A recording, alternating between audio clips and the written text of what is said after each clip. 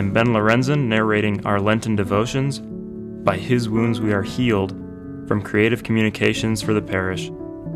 Today is Wednesday in the third week of Lent, March 10th. Today's theme, Your Perfect Savior. Matthew chapter 4, verses 1 and 10. Then Jesus was led up by the Spirit into the wilderness to be tempted by the devil. Then Jesus said to him, Begone, Satan. When tempted by Satan in the wilderness, Jesus exhibited total trust in his Father and complete commitment to his mission as Savior.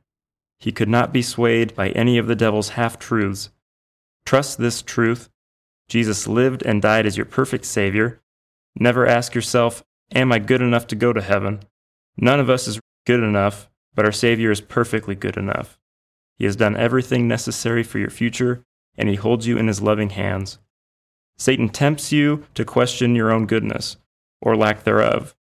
God's Spirit leads you to fix your faith on your perfect Savior, by whose wounds you are healed. This is how this truth applies to me.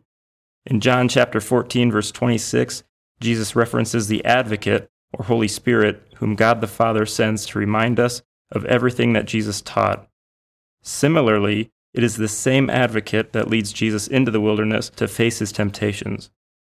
If God the Father sends the Spirit to us, and if the Spirit lives within us, then we can have complete confidence that we too can overcome the temptations of our own personal wilderness.